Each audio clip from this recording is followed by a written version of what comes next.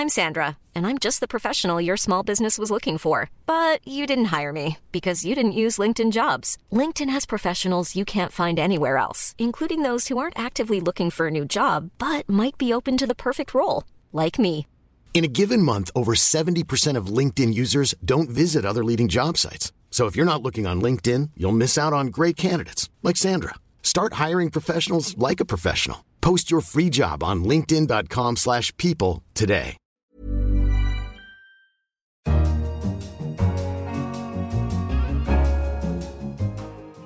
Hello, I'm Jason Palmer, and this week The Economist asks Dr. Jane Goodall what separates us from apes.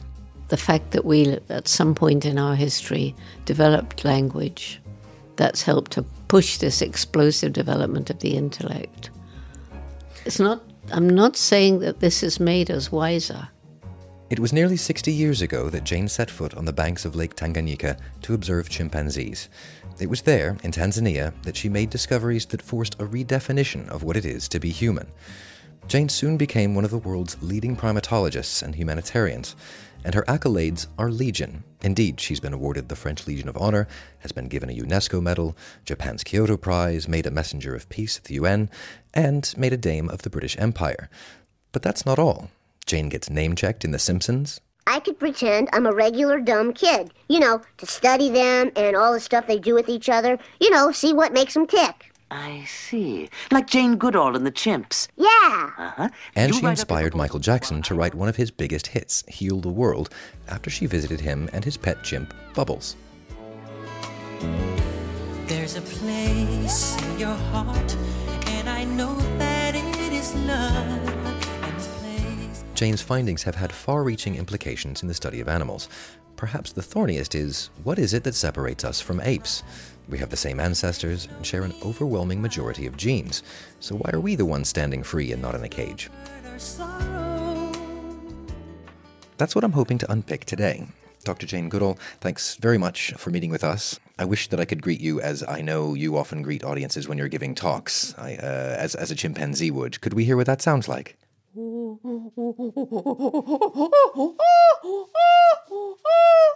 I know that you sometimes teach people that you meet how to do it. I'm not going to try, if that's all right by you. Well, we would need visuals for that. I have here a photo of you from your early 20s. You're sat down in a forest holding a camera, and a chimp behind you is playing with your hair. Let me see exactly. It's Gremlin. It's Gremlin. And I was just sitting there, and she just came up and was clearly interested in my hair. That's, we try not to interact with them, but it's a bit difficult because they like to interact with us.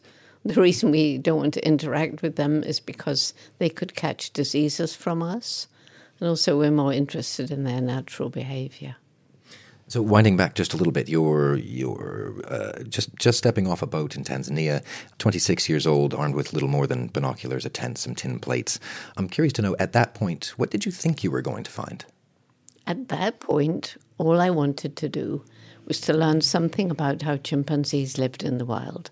I didn't want to let Louis Leakey down. He's the one who had it was so unusual at that time for a young girl, for anybody really, to go out in the forest and live with animals.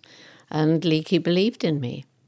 So he and my mother were the two key significant people who enabled me to do what I did. My mother, because she believed in me when I was 10 years old and said I wanted to go to Africa and live with animals and write books about them, and everybody laughed at me and said, well, I was a girl, we didn't have any money, it was not possible. And she just said, if you really want something, you're going to have to work really hard, take advantage of opportunity, don't give up. And she was with you at this point, am I right? I first went to Africa on my own, and that's when I met Louis Leakey. And then he decided I was the person he'd been looking for to go and study chimpanzees. It took a year for him to get the money because, straight out from Africa, I hadn't even been to college. Finally, he found a wealthy American businessman who said, okay, we'll give her money for 6 months. And then the authorities in what was then Tanganyika, the remains of the British crumbling empire, the authorities didn't want to take responsibility for this young girl, and they said no, but Leakey never gave up. So in the end, they said, well, she has to have somebody with her. And so my mother volunteered to come. And once you were kind of on the ground there, you didn't find it tremendously easy to interact. You say they're interested in interacting, but you didn't find it so easy at first. Or at first, they'd never seen anything like this white ape before. And they would take one look and vanish into the forest. So it was getting more and more and more worrying. So there I was, my dream. I was in my dream, and yet I knew if I didn't see something exciting before the money ran out, that would be the end. But you did. In the end, you saw quite a bit that was interesting. How did that play out? It played out that, and I again have to acknowledge that it was my mother who boosted my morale in those early days, pointing out what I was learning. Even though they ran away, I was still, from high vantage points, learning a lot about them. And it was really sad that she left before the breakthrough observation, which was when the first chimpanzee who began to lose his fear of me was very handsome. I called him David Greybeard. I don't know why the David bit, but he had a beautiful white beard. And I saw him sitting on a termite mound and using pieces of grass as tools and stripping the leaves off a twig to make a tool.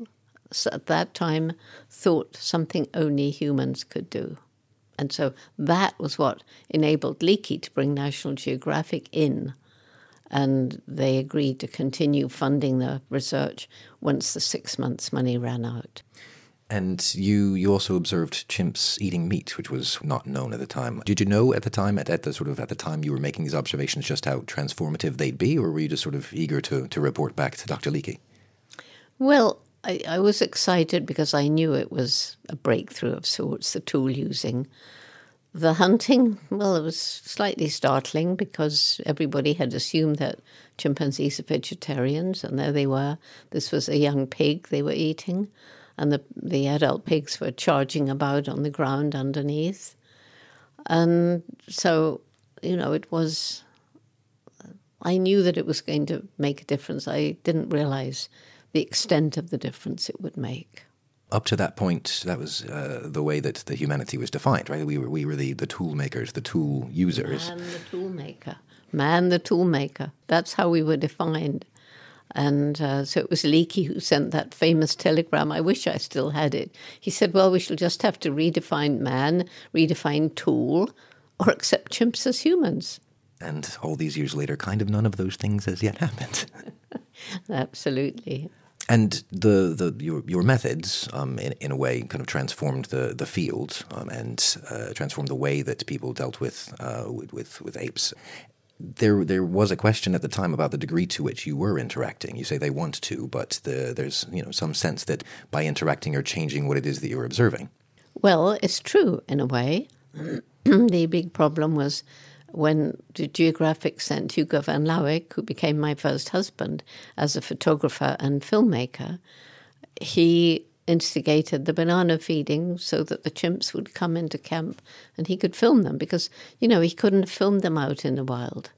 And although perhaps it was a mistake, if we hadn't done it, the Geographic would not have continued funding and the study would have ended. So it was a mistake for a good reason. But I think the worst part of it for me was getting a letter from Louis Leakey. And this was before Hugo arrived, telling me that I would need to get my own money when he was gone and I would need a degree. And he got me a place in Cambridge University for a degree in ethology. I had no idea what ethology meant. I hadn't been to college. And can you imagine how I felt when I got there and was told by these erudite professors, of whom I have to say I was nervous, that I'd done everything wrong, that the chimpanzee should have had numbers. It wasn't scientific to give them names. They didn't all say that, but many did. But they basically all said you cannot talk about chimpanzees having personalities, minds, and especially emotions, because those are unique to us. So back then in the early 60s, it was truly thought that the difference between us and all the other animals was a difference of kind. And fortunately, when I was told this, I remembered my childhood teacher, who taught me that, in this respect anyway, those professors were wrong. And that was my dog, Rusty. You cannot share your life in a meaningful way with a dog, a cat, a rabbit, a horse, I don't care what it is, a bird, and not know that, of course, animals have personalities, minds, and emotions. And now you can study those things, and especially the mind. And even we come on to, are animals sentient? And one by one we break down the barriers that used to be erected between us and the rest of the animal kingdom. And so the questions I get asked after lectures, they change. And what do chimpanzees think about death? Have chimpanzees got souls? Those are the kind of questions that come up now. Can you imagine how the professors would have felt if you came to university with questions like that? More, though, than challenging the numbers versus names, there was more acute criticism as well. There were people saying you made up what you had seen. Oh, yes. I was just the geographic cover girl. Well, quite. I guess the question is, how much do you suppose that reaction was based in sexism? Oh, I think quite a lot. I mean, I was just a girl, and let's face it, I hadn't got a primary degree.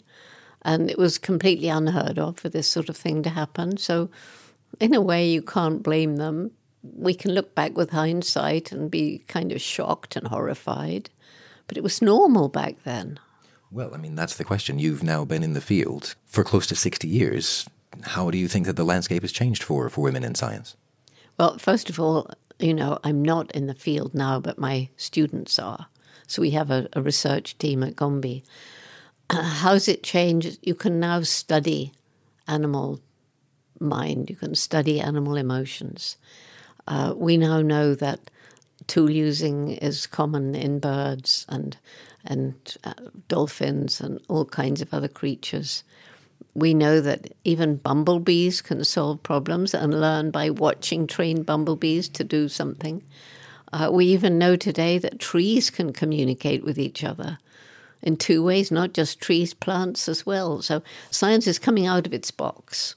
And I really believe that chimpanzees, because biologically they're so like us, and because the film that Hugo shot, showing chimpanzees kissing, embracing, holding hands, the pictures of depression when a mother dies and leaves a little orphan, these things were so compelling that, many scientists were compelled to come out and say, Jane's right.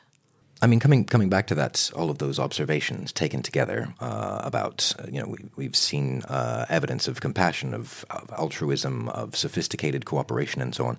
Tools are out the window. All of those emotions, as described, are out the window as a distinction between humans and apes. What's left? What is it that distinguishes us? Well, I think the main thing that distinguishes us from all other animals is the explosive development of our intellect. So, chimpanzees are way more intelligent, as are other animals like elephants and whales and so forth, than anybody used to think. Birds, amazingly intelligent, solving problems faster than some small human children. But you can't compare even the brightest chimp with a brain that makes a rocket that goes up to the moon and even Mars, where a little robot is crawling around taking photographs. You say yourself there are all of these indications that, if bumblebees can count and solve problems, if trees can talk, is it not the case that we're experimenting in the wrong way to discover the kind of intellect you're describing? Well, I think, doors are opening to think about the intellect in more and more different ways. And it's certainly not an example of being clever or wise that we create nuclear bombs and so forth. It seems that we've had a disconnect between this clever brain and the human heart, love and compassion. And I truly believe only when head and heart work in harmony can we achieve our true human potential. But one aspect of us, our humanity, that I think helps to set us apart in this way is the fact that we communicate using these words. And although it's possible, as you say, that maybe some other animals will be shown to be able to communicate about events of the distant past. Maybe they have a way of teaching their children about things that are not present. Maybe they can plan for the far distant future. But one thing that we do, which is so important, we can discuss. So we have a problem, we can bring together people from different backgrounds and sit down and try to resolve the problem. We're not doing as well as we could in these days. It's a pretty dangerous world we're living in. But that's, I believe, the fact that we, at some point in our history, developed language that's helped to push this explosive development of the intellect. I'm not saying that this has made us wiser. And, maybe supposing we removed humans from the scene, which creature would attain a dominant role? Would any animal attain a dominant role?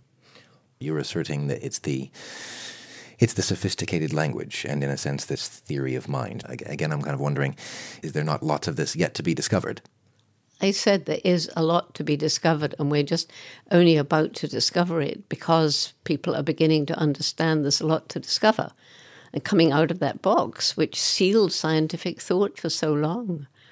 But chimps do have a theory of mind, and some other animals too. This is it. There seems to be fewer and fewer distinctions. Each time we go looking cleverly enough, one more comes crumbling down. And in a sense, you started a lot of that as regards the apes. What do you think are the current sort of frontiers of that? What are the avenues to pursue most vigorously to start breaking down more barriers? I can't really answer that question because I think as more research is done in more different areas, it will become clear as to where is the frontier.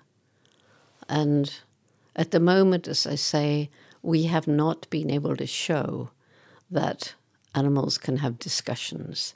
If they could, then a lot of things that are happening today to them where animals are becoming extinct wouldn't be happening because they would be able to plan counter strategies. They don't seem to be able to do that. You can't conceive of even the brightest chimp creating a nuclear bomb.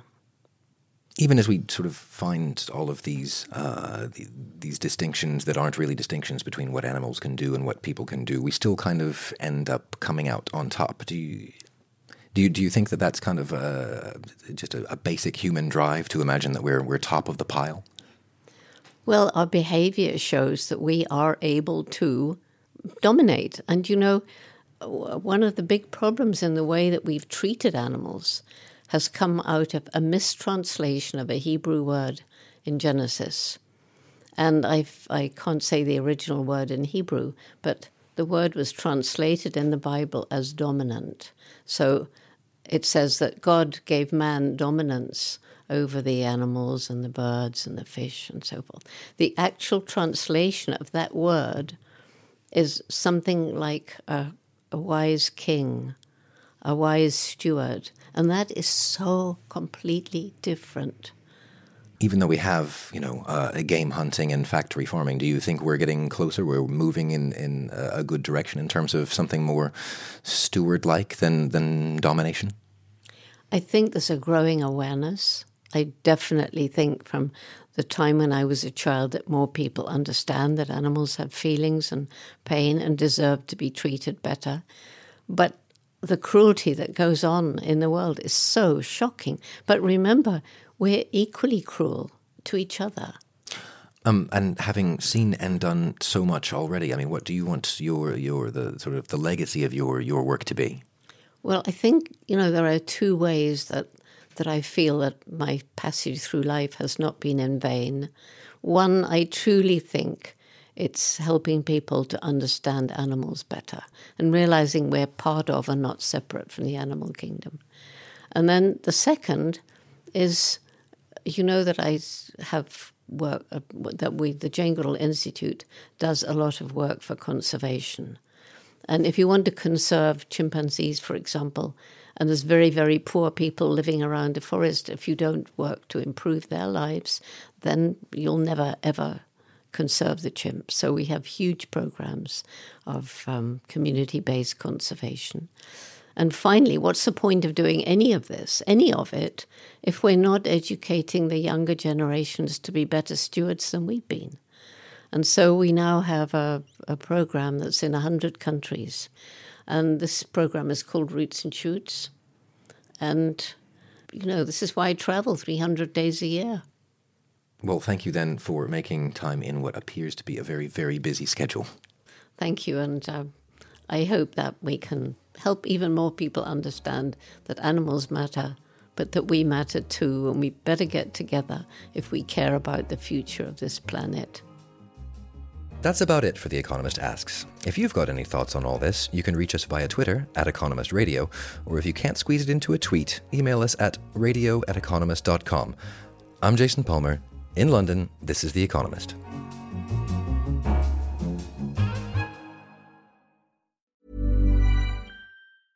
This Mother's Day, treat mom to healthy, glowing skin with Osea's limited edition skincare sets.